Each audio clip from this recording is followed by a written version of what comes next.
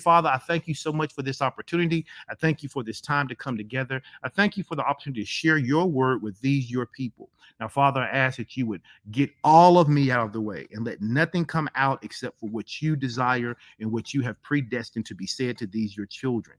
Father, I ask in the name of Jesus that you open up our ears and that you open up our hearts to receive this word, and then that you give us the boldness and the character to walk in this word, to walk it out in our lives so that we can progressively become more and more like you every single day. This is our prayer, and we believe we receive it in Jesus' name. Amen. Amen, amen, and amen. All right. So this morning, we're going to be talking about going after God's best. We're going to be talking about going after God's best. We spent several weeks talking about growing into sonship. We talked about growing into sonship and how when we grow into sonship that we progress from being creations of God to being children of God to then becoming sons of God. And as we are progressively becoming more and more like Christ, we ought to progressively be going after the things of God more and more. When I say the things of God, I'm not talking about the material things that come as a reward for serving God. I'm talking about going after God's best, meaning becoming more and more like him. And so what I want to do is I want to begin with the scripture. And I want to begin with this scripture in Psalms 34, verse 8. And what did I, here it is. Yes, Psalms 34, verse 8. And this is from the King James Version. And here's what it says. It says, "Oh, taste and see that the Lord is what? Good. Blessed, empowered to prosper is the man that trusts in him being the Lord." And it's a pretty familiar scripture, but I was reading it last week and all this week as I was preparing to teach this particular lesson after sonship. And I started reading in some different translations, and I read it in Psalms 34:8 out of the Message translation. And I want us to look at this in the Message translation because I think it sets the precedent for what we want to talk about today. Psalms 34, verse 8 in the Message translation says, "Open your mouth and taste. Open your eyes and see how good God is." It says, "Blessed or empowered to prosper are you who run to him." Somebody go ahead and type in the comment section, say, "I'm blessed because I run to God. I am blessed because I run to God. I don't run from God. I don't hide from God. I run to God." The psalmist says, "Open up your mouth." He says, "Just taste." He says, "Open up your eyes. Just see how good God really is." He says, "Empowered to prosper are all of those who will run to him."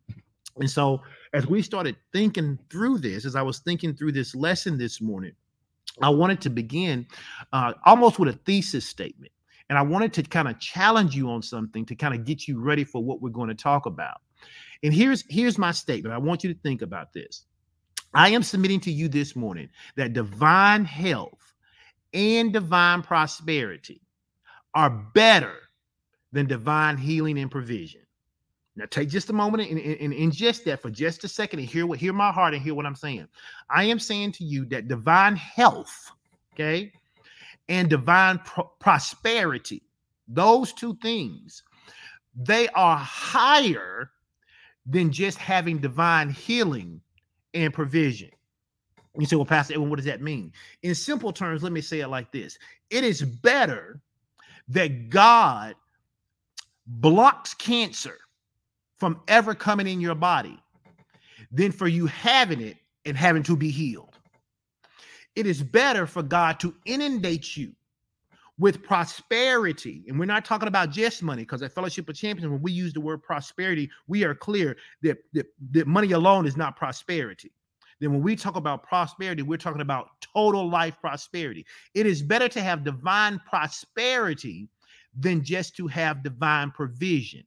In other words, it's better for you to be in a situation where you're not having to ask God every month to pay your rent. You're not having to ask God every month to buy you groceries. You're not having to ask God every month to please provide for your utilities, but that you are living in such an overflow of prosperity that those needs are taken care of and you have more than enough to be a blessing to somebody else. So I'm submitting to you this morning that divine health and divine prosperity are both better than divine healing and provision. Because when you live your life needing divine healing and needing divine provision, it puts you in the stand place of always needing a miracle. Of always needing a miracle. Now, there's nothing wrong with a miracle. There's nothing wrong. But if you live in divine health and prosperity, you won't need a miracle to get you healed or to pay your bills. Ooh, glory. Hold on. Stay with me. Don't run away. I'm saying to you that it is possible for you to live at a level where you're not always needing God to show up in the midnight hour and bless you at the last moment to get that rent paid, to get that car paid, to get healed, to fix that relationship. There is a place that we can run to. The Bible says, blessed is he that will run to God. There's a place we can run to and into where divine health and divine prosperity, meaning total life prosperity, can be our existence rather than the dependence on some supernatural event that we cannot project will happen. Stay with me. And if you can't see the difference between the two, I submit to you that may be the reason that you only visit God's best rather than living in it consistently. It is why you only visit God's best rather than living in it consistently. See, I enjoy when I get to take a vacation with my crew. I got a crew of people and we don't all get to go at the same time, but when we all get to go together on vacation, it is one of the most enjoyable things in my life. Now, I don't get to live there, but I get to visit it. And when I get to visit it, I enjoy a great time doing it. But then I have to come back to reality. I have to come back home. I have to leave Vegas. I have to leave San Diego. I have to leave Miami. I have to leave those places, and I have to come back and take care of some of the regular responsibilities. But when it comes to living in the kingdom, God says you can run to me and you can run into me and you don't ever have to leave. You can live your life, glory to God, in a state of consistently living in God's best. But sadly, far too many believers live in a place where it's just a matter of time before some crisis in their life throws them into a place where they need God to do yet another miracle. And because they live in this cycle of always needing a miracle, they never get to really experience God's best on a consistent basis. But I declare today that the partners of Fellowship of Champions are progressively transitioning out of needing a miracle to live the supernatural life. We are progressing out of needing God to show up in the midnight hour and deliver us from the things that we ought to have dominion over. We're not going to be having to be waiting for God to have somebody come knock on our door and send us a check so we can just pay our rent. No. We're going to go after God's best. What is God's best? Having enough to pay my rent and several other people's too. Having enough to pay my car note and to be a blessing to other people to give them cars too. I'm talking about going after God's best, that we give God so much of us that sickness can't hide in our bodies, that disease can't infect our bodies, that depression can't impact us, because when depression comes against us, it's rebuffed because we got so much God in us, because we are living in God's best. Somebody go ahead and type this in the comment section. Say, I declare I will live in God's best. I declare I will live in God's best. I see people saying, I receive this. Yes, you ought to receive this. And sometimes you have to receive things by the Spirit. You can't wait till you figure them out. You can't wait till you get a plan. You can't project plan this. You just got to say, you know what? Today is the day I decide from this moment on, I am going to live in God's best. I am progressively every single day going to become more and more like him so that I live in what's best for me. Understand this. While many believers may think it would be wonderful to go on living from miracle to miracle, that was never God's plan for his family. I know the old church kind of taught us that. The old church taught us he may not come when you want him, but he'll show up right on time. They were basically saying, you know what? You just need to depend on God for a miracle. I am submitting to you that if you study this out, miracles were designed to be catalysts for the non-believers. Ooh, glory to God. Hear me when I'm teaching better than you saying amen. Miracles were designed to be the catalyst to get non-believers to believe. It was like something miraculous would happen and they would have an aha moment and go, oh, that had to be God.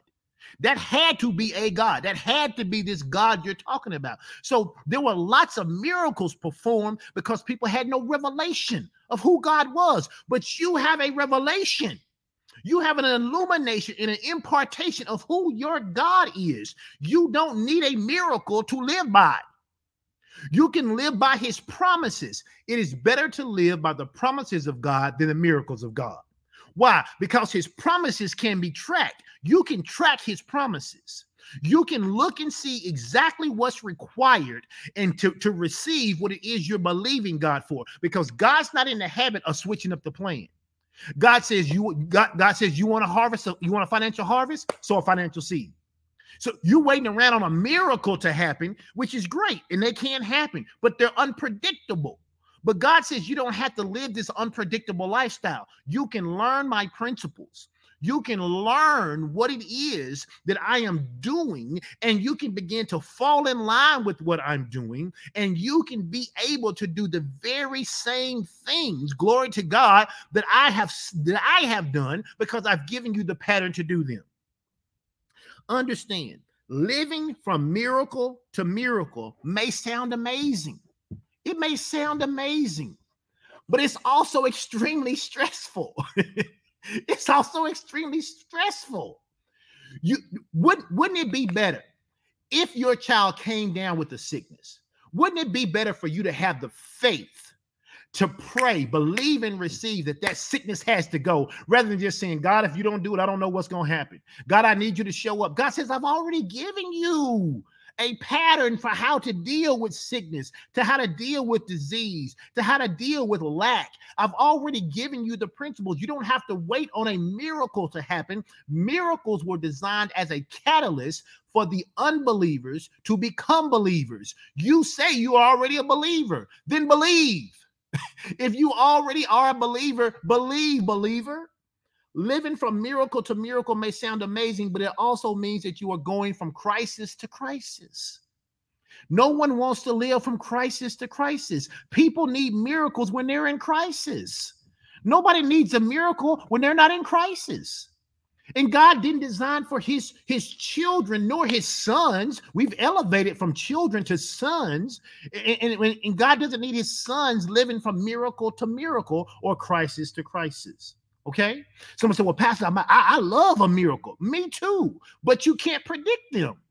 I don't want to live my life on a schedule of unpredictability. Let's define what a miracle is. Here's what a miracle is. A miracle is a highly improbable. Now, notice that word, improbable, highly, which means it probably ain't going to take place. It's highly improbable. It's extraordinary. It's an extremely outstanding, watch this, or unusual event, development, or accomplishments that brings a very welcoming consequence. Okay? Now, if you read that, you go, well, I want some unwelcoming consequences. Sure you do. But you also don't want to have something that is improbable going to determine whether or not you're going to experience that welcoming consequence. God has a better system. God has a better plan. God wants us to go after his best, not his least. Understand, and I'll come back to this later, but the enemy, the enemy of great, the enemy to being great is good. That is the reason. That is the reason that so many people, when they come into the kingdom, their life is so jacked up and they start to love on God, and God begins to reciprocate in the natural that love back to them. He loved them before, but he starts to shower them with the things that are available to those who are in his kingdom. And people start to live so much better than they used to. They forget about going on for the next thing God has for them. But God wants us to go after his best.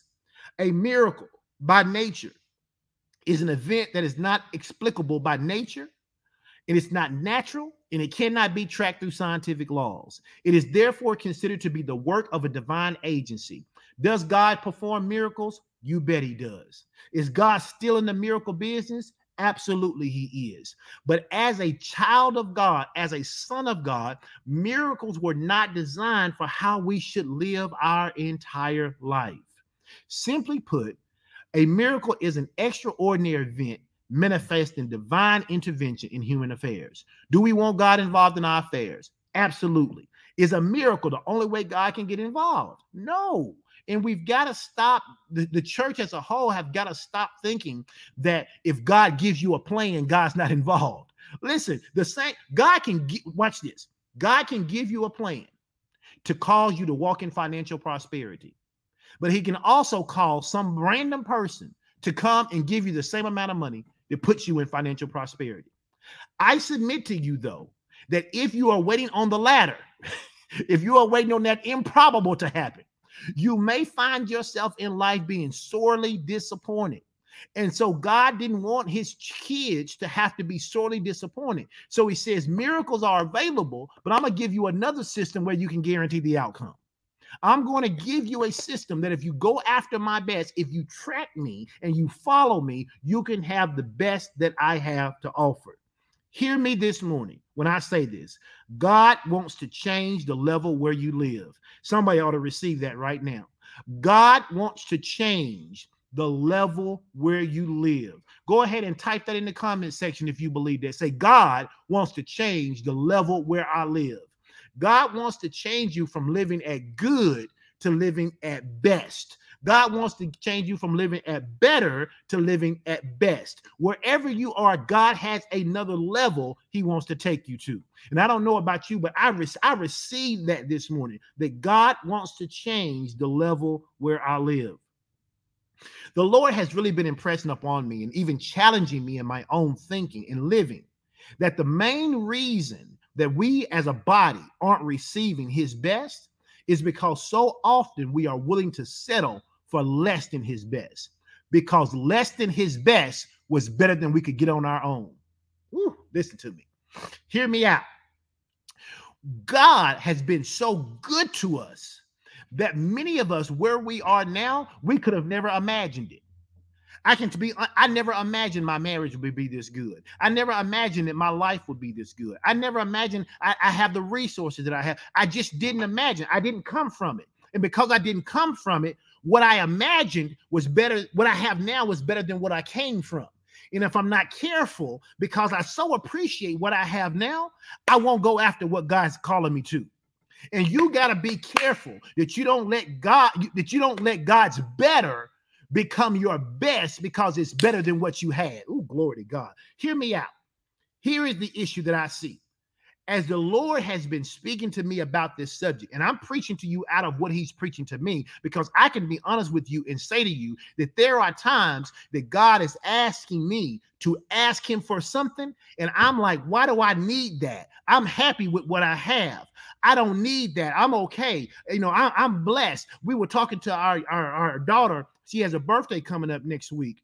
This week, since it's Sunday. She has a birthday on the 19th. And we were asking her, we were saying, Jordan, what do you want for your birthday? What do you want for your birthday? And we've been asking her for months. And the other day, she just said, I'm sorry. She says, I don't know what I want for my birthday. She said, it's hard to say what you want when you feel like you got everything that you need. And the Lord was like, see, that's what I'm talking about. I don't want you to focus on having everything you need. I want you to ask me, what do I want to give you?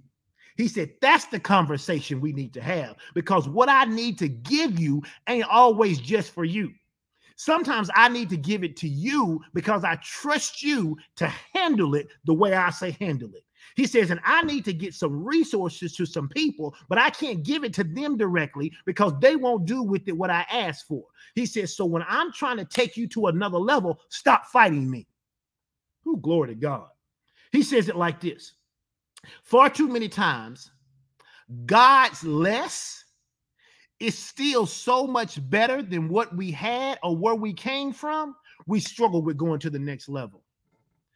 God's less, do you hear me? God's less, L-E-S-S, God's less is so much better than what we've ever imagined, than where we came from, than what God's less is so good right now. It's almost like, God, we don't need nothing else. He's like, no. You may not need anything else. He says, but I need you to allow me to give you more, to take you to another level, because what I'm doing is not just for you. In fact, I was reading this story about John D. Rockefeller. And John D. Rockefeller said this, and I quote, he says, don't be afraid to give up the good to go for the great. Because only when we get ourselves out of our comfort zones of good, did you hear me? Our comfort zones of good, can we move to be great. I don't know who I'm talking to this morning, but somebody out there this morning wants to be moved out of their comfort zone of just enough.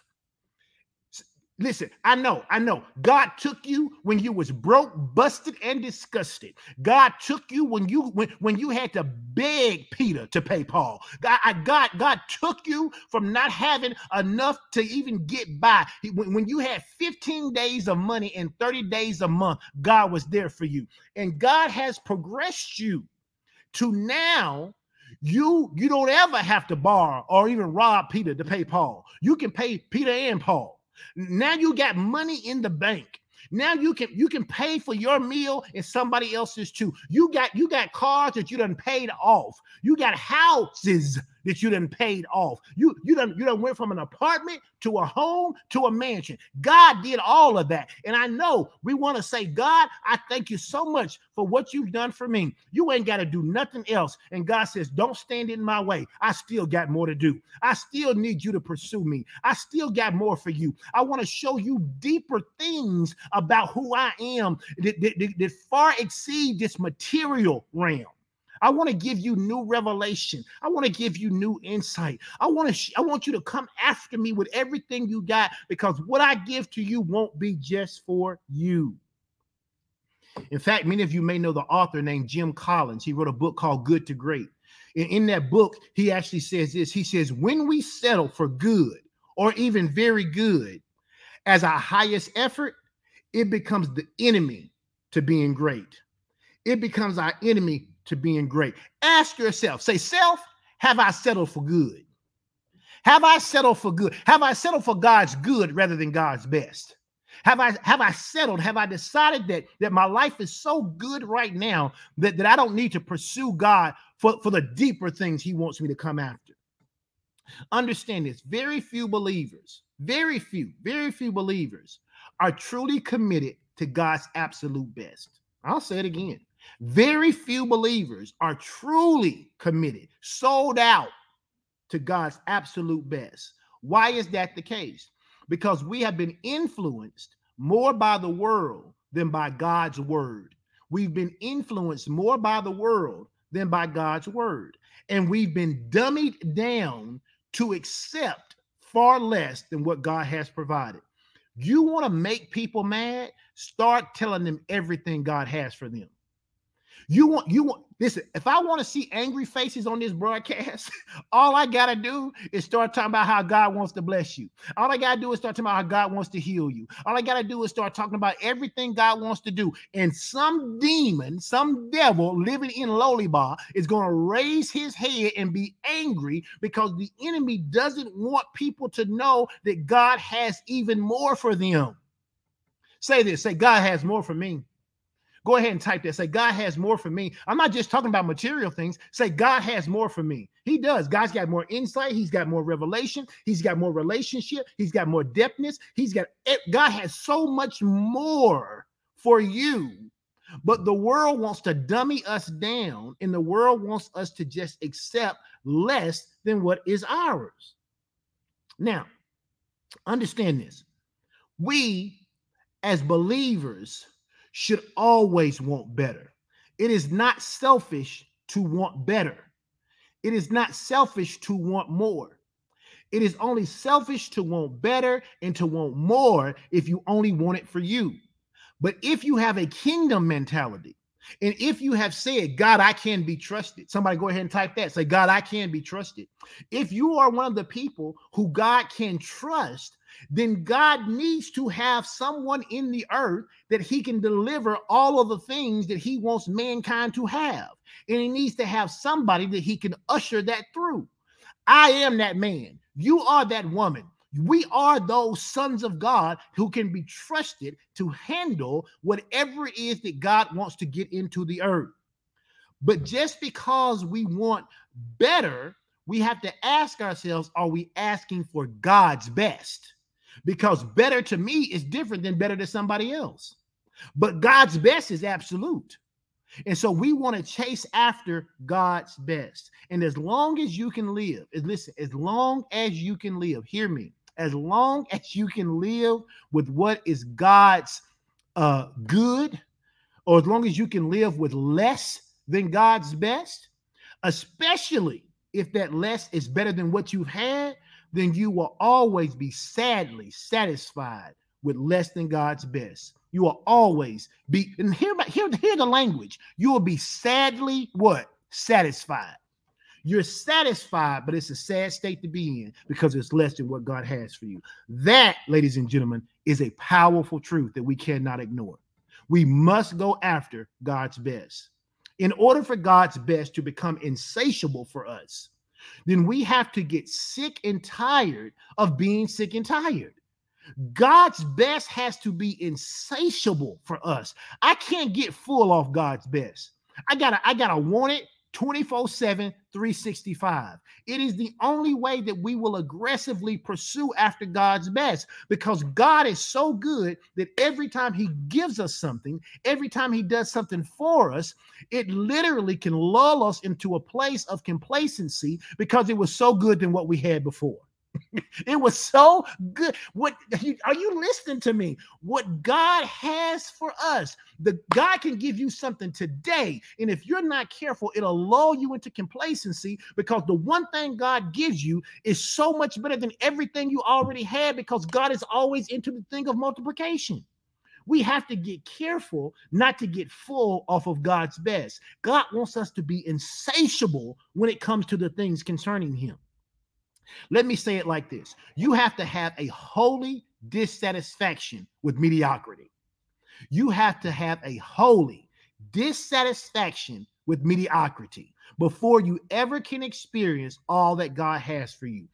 Until you get to the place where you, and I can be honest with you, and I don't say this because she's my wife. I see this in my wife when it comes to especially when it comes to the word of God. She has a holy dissatisfaction for mediocrity.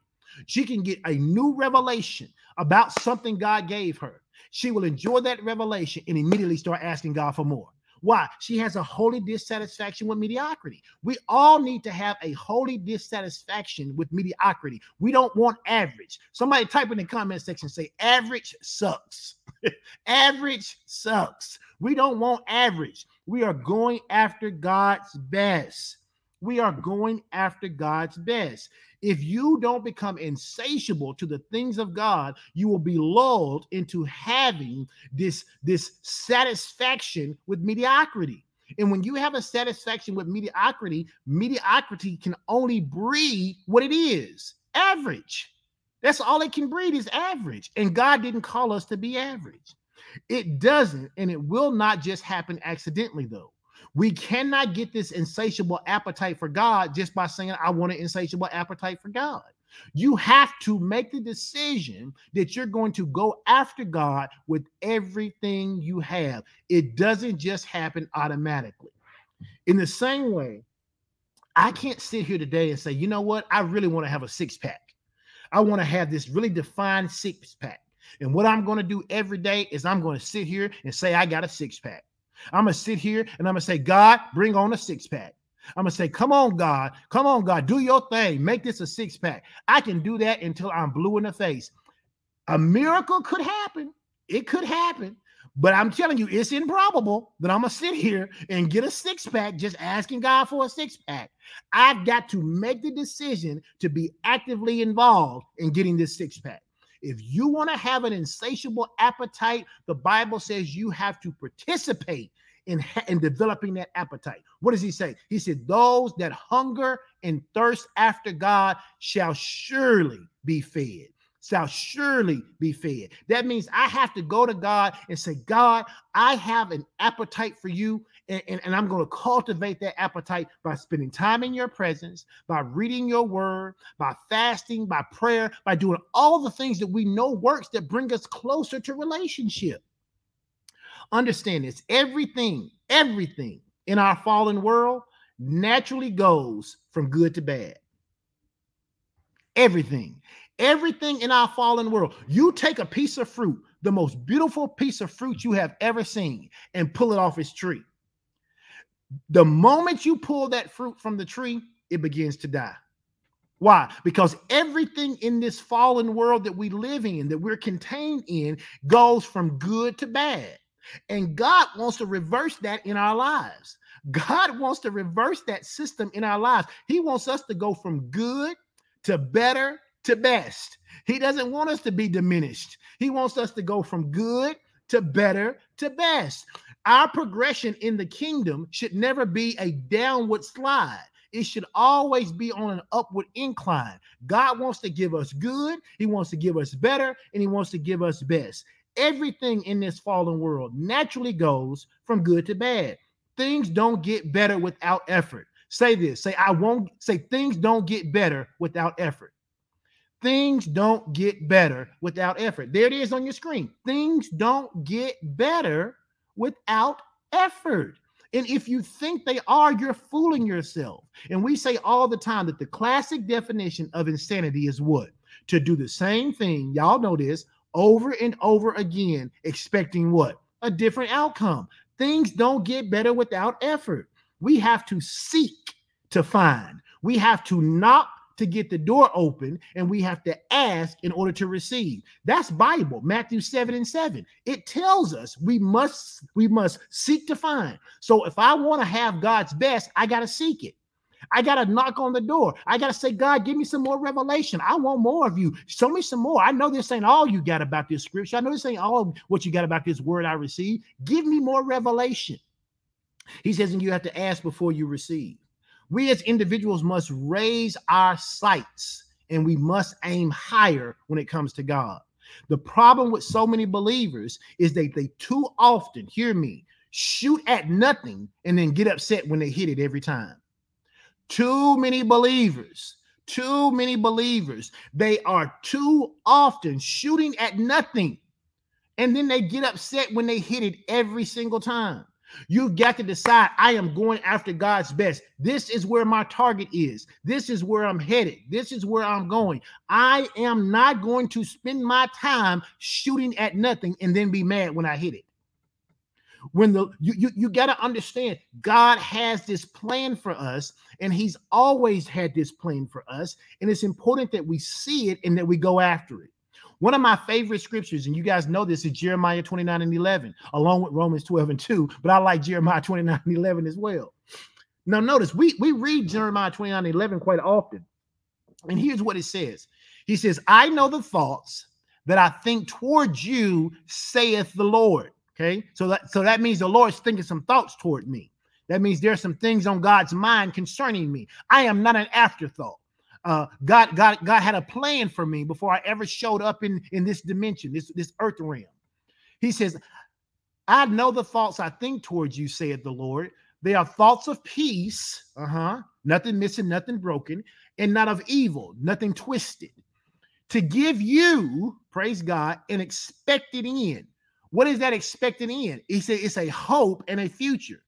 And we know one translation adds the word that you never forget. He says, I want to give you a hope in the future, one that you never forget. Why? Because he says, even when things are going bad, I need you to know I still have these same thoughts for you. Even if you lose your job, I still have these same thoughts for you. Even if you lose someone really close to you, a loved one, I am still thinking these thoughts towards you. What are the thoughts? To give you an expected end, to give you a hope in a future, one that you will never forget. When the Lord spoke to Jeremiah to write these words, Israel was devastated. If you go back and you study this out, he didn't give him this during some happy, glorious time. The city of Jerusalem had been destroyed, and many people had been taken captive into Babylon by King Nebuchadnezzar. Thoughts of peace were probably the last thing on their mind. And what God was saying to them in the midst of the most horrific time they were facing is that I am still thinking great thoughts towards you. He says, don't you forget it. I still have these thoughts of peace, and they're not evil, and they're still thoughts to give you an expected end, to give you a future and a hope, one that you would never forget. That's why when you read Jeremiah 29 and 11, you also need to go ahead and read Jeremiah 29, verse 12 and 13, because notice what he says. He says, then shall you call upon me. I'm telling you, it's time for us to call upon the name of the Lord. He says, then you'll call upon me, and you shall go and you will pray unto me.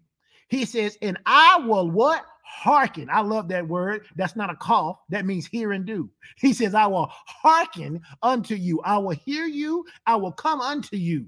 He says, and you shall do what? Seek me. He says, and when you seek me, what's going to happen? You're going to find me. He says, and when you shall search for me with all of your heart. He says, this is what's going to happen. He says, I'm having these thoughts towards you. I'm thinking them. I'm sending them your way. He says, and that's the frequency, praise God, I need you to be on. I need you to be on the same frequency that I'm on. The frequency I'm on is thinking good thoughts towards you, thoughts of peace, not of evil, to give you an expected outcome, a future and a hope. He says, so what I need you to do is to call up on me and tell me about these thoughts I'm thinking towards you. Put me in remembrance. He says, because when you put me in remembrance, he says, then you'll go and then you'll begin to pray unto me. You'll cry out to me, Lord, you said to me that you were going to have thoughts of peace and goodwill toward me. And so, Father, I declare that this depression is trying to infiltrate my body. It doesn't belong to me. He says, oh, I heard you call out to me, and you called out to me the very thing I was thinking towards you. Let me get rid of depression for you. Let me hearken unto you. Let me hear and do. Let me come unto you. And then when I do that, he says, you keep seeking me, because the more you keep seeking me, the more you're going to find out about me. Understand this. I don't care if you sought God from now until almost the end of eternity, you still wouldn't exhaust knowing everything about him. And every time you seek God, he reveals another part of him. He reveals another part of himself to you. He says, when you shall search for me with all of your heart, you shall find me. And listen, I've had people tell me that they prayed and believed God, that nothing happened. But the scripture promises otherwise. If you have prayed and you have believed and you say, but God didn't, but nothing happened, you didn't believe when you received. And that's where the breakdown is. The Bible says you believe, you receive when you pray. He says, when you seek me and cry out to me, you got to know that it's a done deal. So the question becomes, who's right? The person who says they believe and nothing happened, or God's word? As for me, I choose to believe God's word, even when I'm the one who's feeling like nothing happen. I choose it. Let me help you. It's never God's fault. Some of you could get set free right now if you just make the decision that no matter what went bad in your life, no matter what went wrong in your life, no matter what you're not seeing, if you would make the decision today, it's never God's fault. It would absolutely set you free. Amen. It will set you free. The key is we have to seek with all of our hearts. We have to seek with all of our hearts. And the truth of the matter is, most times when we are going after the things of God, the missing element is the totality of our heart. We have to reach a point where we won't live with anything less than God's best. Far too many times we go to God seeking help, but we go with a plan B, a plan C, and a plan D in our back pocket. It's like, God, I'm asking for your help. But in the event, watch this, your help doesn't come through, or God forbid, you, God, don't know what you're talking about. I got a plan B and a plan C and a plan D in my back pocket, just in case. And what I'm telling you is that when you go to God and you don't have all of your heart invested, how do you expect to get everything that he has? God wants to give us his absolute very best. Did you hear me when I said that? God wants to give us his very best. But because God is a gentleman, God doesn't force his will on us. Now, it'd be so much simpler if he did, right? The whole world be saved, and everything. It would be, you know what that would be called? Heaven. It would be called heaven. But even in heaven, God doesn't force his will, because we've had to accept him to get there. When we go to God asking for his help, wisdom, and guidance, and in the back of our minds, we are still having some consternation about whether what he said is true or not, we really are setting ourselves up for failure. You can say la on that for a moment. You can say la on that. Think about, ask yourself, be honest with yourself. Try your best to be self-aware in this particular moment. Have I ever gone to God? Have I ever asked God for wisdom? Have I ever asked God for guidance? But in the back of my mind, even after I received what God said, I still had some consternation. I still had some doubt about whether I should do it the way God said. And the answer is yes. And if you say no, you lying. You ought to come up here to the church so I can put some oil on my hands and lay hands on you and get that lying demon off of you. Because we are all human. And as humans, we have the dumb ability to think we know more than God, even when we go and ask God. Absolutely. Absolutely. We think we know more than God, even when we go and ask God. So if God don't tell us what we already thought we should do, we're trying to figure out either how to do it our way or how to mix what we're going to do with God. And then we wonder why it's not working. When you go to God and God gives you a wisdom and God gives you insight and guidance, you have to follow that thing with fidelity. We reaching a point where we won't live with anything less than God's best is the attitude that we must have. It's the attitude that's missing in the lives of far too many believers. The bar of expectations, even within the ministry, has been lowered in regards to healing, finances, and more. If you want to make people mad, do a whole series about healing. You want to make people mad, do a whole teaching about living above poverty. Listen, it never fails, whether I preach it or somebody else in our ministry preach it, and they start to say this word right here. God says every believer, every partner at Fellowship of Champions can make $100,000. There are people who get mad. They get mad. And to me, it's like, wait, but aren't you a partner at Fellowship of Champions? Wouldn't you want to be a part of the person making $100,000 a year at minimum? But they get angry. Why? Because they are looking at their current state rather than saying, oh, that's God's best for me. If that's God's better, and it really $100,000 is God's better for you, it ain't God's best for you by any stretch of the imagination. But wherever you are, God wants to take you to a place of better and better and better and better until we progressively get to his best. And again, that's not just material. That's in the spirit realm. That's where your emotions are concerned. That's where your relationships are concerned. It's everything. Hear me. I am not trying to condemn anybody. We have all been raised and we've all been influenced by an ungodly culture. We've all lived in a culture of ungodliness before we came to the Lord, and we still live in it because we're in the world. And nobody learns how to receive God's best overnight. I'm not here to beat you up this morning. I'm not saying to you that if you've accepted less than God's best, that you're a terrible person. I'm here to challenge you. I'm here to be your coach. I'm here to be your cheerleader. I'm here to tell you that it doesn't matter what yesterday looked like. Today can be a whole new day. Today can be the day that you get revelation and insight and says, you know what? I got to be careful. My life is really good right now, and I got to be careful not to get lulled into this satisfaction of mediocrity. I got to be careful not to just be so glad that I have 25 days of money, that I don't want to go for the 35 days of money. I got to be careful not to allow my better today than yesterday become where I stay when God wants me to take me to his best. Is this making sense to anybody? God has far more for us than we are currently experiencing. Somebody say that in the comment section. Say, God has far more for me than I am currently experiencing. Everybody ought to be typing that in the comment. God has far more for all of us, but you make it personal. You say for me than we are currently experiencing. Believers ought to be walking in supernatural health. They ought to be walking in financial prosperity. However, most people are managing their health. Most people are managing their prosperity or their finances. But God has more for us than that.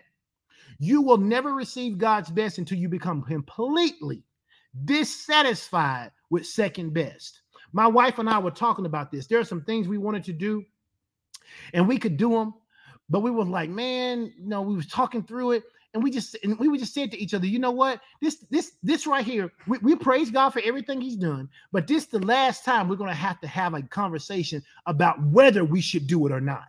We're going to another level where when it's time to pull the trigger, we just do it. And if that makes you angry, I submit to you that you need to get rid of the spirit that would cause you to want less than God's best, because God wants you to have his best. God, it seems like we're not fighting God for his best. We're fighting our flesh to have his best. It is God's desire. In fact, he says it like this. He said, it is the will of God to give you the kingdom. He wants to give you the kingdom. So when we start talking about having a little more than what we have, God's like, no, I need you to come up. It's my good pleasure to give you the kingdom. The Bible says this in 1 Corinthians chapter 13, verse 12. It says, for now we see through a glass. And when we see through that glass, we see through it darkly. It says, but then we will see face to face. He says, now we know in part, but then shall I know even as I am known. In other words, what he's saying here is he's saying right now, sometimes we're looking at things. And when we're looking at things, it's like looking through a dark glass. It's distorted. We can't really see. He said, but you and I, as sons of God, we have the opportunity to actually see the Father face to face. He says, right now we know in part. He says, but when we get to the place where we start striving after God's best, when we really want to be in tune with the Father, he says, then we shall know and even be known as we are known. God wants us, and Pastor Sean has been saying this, God wants to reintroduce us to ourselves. He wants to show us who we are so that we will stop living beneath where we are. He wants to show us who we are so we will stop living beneath where we are. In other words, in an instant, we are going to know what we could have had while on this earth. I don't want to get to heaven and find out what I could have had, what I should have possessed, what I could have done with that. I want to find out that now, right now on the ground while I'm still around. We understand that the same power that raised Christ from the dead is resident in us right now. The same power. I don't think we fully grasp and fully understand that. Pastor Sean and I have been having this conversation about what it means to be made new. What does that really mean? Because do we really have an understanding of it? And I agree with her that I don't think we have a full understanding of it. And I think we'll get there. But we have to understand that when we talk about the power that got Jesus up from the grave, that is not a diluted power. That is not a diminished power. That same power resides in us. And if it was strong enough to get Jesus out of the grave, and that word grave is not like grave like we think of, like 6 feet under. It means it brought him from hell. The power to snatch him out of hell's clutches is the same power that we possess. So then the same power that snatched him from hell is the same power that'll snatch us from our hell. It's the same power that will cause us to live better than we're living now if we will recognize the power that we have. That's right, Chandra. It is full strength. The same power, Brenda. Absolutely full strength. We will discover, and I don't want us to discover it too late, that we didn't have to be sick, that we didn't have to live broke, that we didn't have to live depressed and discouraged. I want us to realize right now, while we're on the ground still around, that we can realize that love, that joy, that peace, long-suffering, gentleness, goodness, faith, meekness, and temperance are all living on the inside of us right now and is ready to be activated. It's ready to be activated in our lives. Hear me loud and clear. We don't have to limp into heaven. We don't have to limp into heaven. We don't have to be broken and bruised and driving into heaven on 3 bad tires and 1 missing tire. God says, I want to create heaven on earth for you, but I need you to participate. Praise God. We don't have to be running into heaven talking about we just barely made it. We can live a life of victory right now. Somebody say that. Say, I live a life of victory now. I live a life of victory right now. Jesus died to deliver us from this present evil world, not just for the one to come. I keep, we say that so many times especially when I grew up, that's all I heard. Jesus died for us so we can go to heaven. And that was the thing. Okay, you accept Jesus, so now you don't go to hell. There's a whole world of living before we ever get to heaven. There's a whole world of living before we get to the new heaven. We're supposed to be creating heaven here on earth. The Bible says in Galatians 1:4, it says, who gave himself for our sins that he might deliver us from this present evil world. Watch this. It says Jesus gave himself. Why? For our sins. Why? That he might deliver us from where? This present evil world, according to the will of God and of our Father. So if Jesus died to deliver us from our sins so that he might deliver us from this present evil world, then we're not supposed to be living according to this present evil world. But according to what? According to the will of God and our Father. The Bible informs us that Moses lived under an inferior covenant compared to ours. The Bible tells us that in 2 Corinthians chapter 3, verse 7 through 11. Jesus said that John the Baptist was then greater than Moses, yet the least in the New Testament. Matthew 11:11. He says, among them that are born of woman, there hath not risen a greater than John the Baptist. Notwithstanding, he that is least in the kingdom of heaven is greater than he. God's always been. The Bible is a lesson in progression. It's a lesson in progression. God started off with this one covenant where they had to have animals to give the atonement of sin. God says, all right, now it's time for an upgrade. He sends us Jesus. Jesus then dies one time so that we never have to give an atonement for sin, but that one time. He says, oh, but I'm not done. Now that Jesus is back with me, I'm going to send the promise of the Father to you so that you now have the same power inside of you. God has been constantly upgrading us from the beginning. He's been constantly upgrading us from the beginning.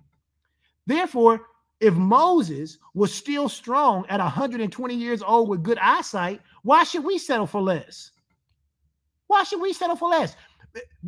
We talk about this all the time. When you read the Bible in the Old Testament, you see people who was living 700, 800, and 900 years. Why? Because man had to learn to die. Man had to progress or digress into death. And God is saying, I need you to become this new creature I created so that you are progressing into life. You understand what happened? Adam and Eve sinned, and since sin, they digressed in their living. But now you and I, we say we're born again. We need to be progressing in our living, not digressing in our dying. The Bible says in Deuteronomy 34:7, it says, and Moses was 120 years old when he died. His eyes was not dim, nor his natural face abated. In other words, he didn't have a bunch of wrinkles and look like he was 1,000 years old. No, no, no. It says Moses looked great even after 120 years. Why? Because man was still in this process of learning how to die. Now the life expectancy of men is less than 55 years old. Less than 55 years old after the pandemic. That won't be my life story. Understand this. We don't need God. We don't have to pray and ask God for a miracle to be healed. God says, by his stripes, we were healed. Going after God's best is not saying, God, will you heal me? It's God, I thank you that I'm healed. And we've got to transition into that best. We're going to close with this. 1 Peter 2:24. 1 Peter 2:24 says, who his own self, glory to God, we're talking about Jesus, bear our sins. Where did he bear them?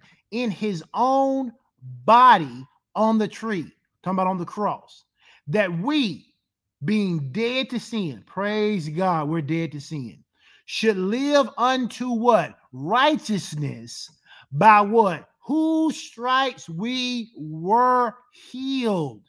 We aren't just healed from disease, we are healed from everything that is anti-God. We are healed from everything that is antithetical to the word of God. We are healed by his stripes from financial worry, from mental worry, from emotional worry, from vocational worry, from relational worry. We are healed. And as a result, we are going after God's best. Somebody go ahead and declare that one more time. Say, I am going after God's best. You know what stops the believer from going after God's best? Religion. Religion is one of the strongest weapons that Satan has to discourage people from believing for something more. Because religion will tell you you ain't got to ask God for all that. Why you gotta know? Why you gotta lay hands on the sick and watch them recover? Why you gotta raise the dead? Why you gotta do this? Why you gotta do that? Religion wants to keep you in the box. Religion want to keep you nice and quiet and with the status quo. And that is what the enemy uses. Notice, I didn't say relationship with Jesus Christ. I said religion. The Bible says it like this. It says it is the religion of man. Or it is the natural part of man's thinking that makes the word of God of no effect. It is the traditions of men. It is the religion of men that makes the word of God of no effect. Satan doesn't care about what the word of God says if he can convince you to believe what he says. He doesn't care that you know what it says. He wants to convince you of what he says. And if he can convince you of what he says, then he will allow you and me and others in the church to believe beneath what God has for us. But God doesn't perform miracles today for us to just live by. He still performs them, but they're not designed for us to just live by. God is sovereign, but he doesn't sovereignly control everything. Will you hear me when I say that? God is sovereign, but he doesn't sovereignly control everything. God has given man free will. People say, well, if God is so loving, then why does he let a kid get abused? Because he's sovereign, but he doesn't sovereignly control. He gives mankind free reign. But if every one of God's children would rise up and live at the level that he's called us to, we could stop a whole lot of stuff from taking place in the earth. But we got to be willing to go after God's best. We don't need God to move more. We don't need, people say, well, we need revival. We don't need revival in the sense that we're waiting for a church service to happen and people get energized. What we need to do is wake up to the revelation of who we are in Christ. We need to believe that what God has already done, and we need to learn how to receive that. And I encourage you to take the journey with me as we begin this journey of going after God's best. I don't know about you, but I'm sold out for God. And I'm not going to let my good and all the, and don't get me wrong, he's done a lot of good for Edwin Strickland. I live far better than I could ever imagine. But I'm not going to allow that to stop me from going after all the other things he wants to show me. And I'm not just talking about material things. I'm talking about all the things he wants to show me in his word, all the things he wants to show me in his personality, all the things he wants to show me about how he moves and operates. I am going after God's best. What about you? If you're going after God's best, go ahead and commit to that in the comment section. Say, this week and forevermore, I'm going after God's best. This week and forevermore, I am going after God's best. Amen. I'm going after God's best. Don't let anybody make you feel shame. Don't let anybody try to intimidate you and tell you that you being greedy. No, no, no. As long as you have the heart to go after God because you want to be a blessing to this world, God will not withhold anything from you. The Bible says it like this. It says, God will not withhold anything from them that walk upright. God knows what's in your heart. You can't trick God. You're not going to be able to say, I'm going after God's best, and your heart is the wrong intent, and you think God's going to give it to you because he don't know. God knows. God knows. But this week and forevermore, I am going after God's best. And if that offends somebody, I'm sorry, you're offended, but I'm going after God. We're going after God, going after his best.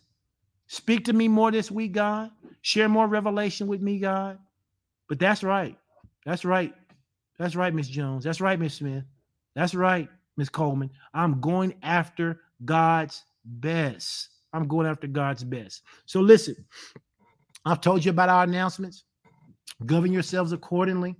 Make sure you join us on Monday, Tuesday, Wednesday, Friday, and then next Sunday for all the different things we have available. If you've been missing out on Wednesday night service, go back and listen to those. If you missed on some Sunday services, go back and listen to those. Listen, when we teach the word of God, if you say you're a partner here at Fellowship of Champions, you're responsible for that word.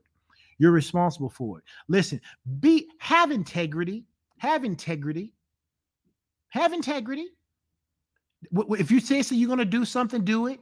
If you commit to something, commit to it. If you can't, be a person of integrity. Call them in advance. Let them know. Be a person of your word. And then be a person of integrity toward the things of God. Stop promising God you're going to do stuff and then don't do it.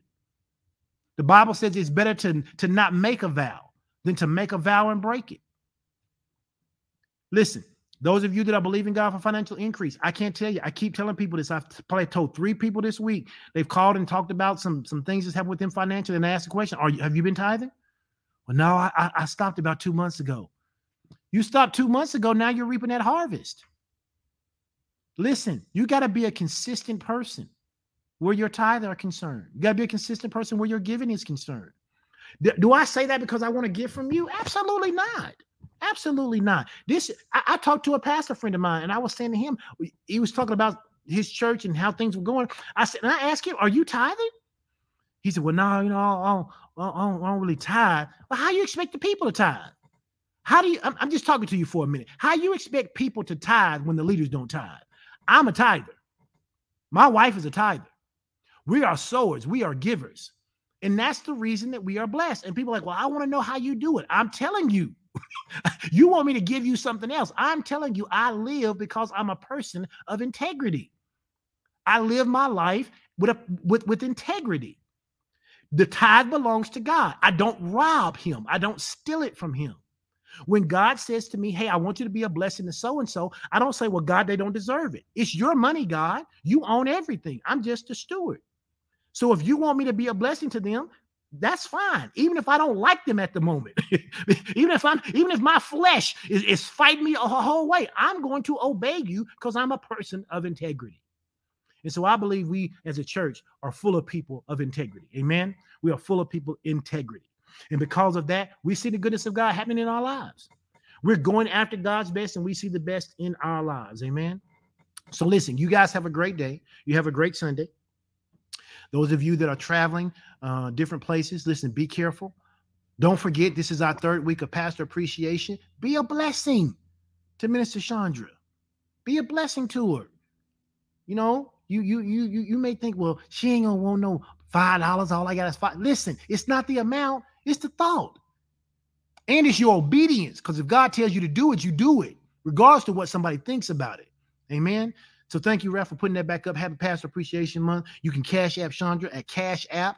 Her $ DocWash08, DocWash08. And then lastly, as a reminder, those of you who want to get into our Emotional Intelligence Professional Development Intensive, you need to do that before 11:59 p.m. Central Standard Time.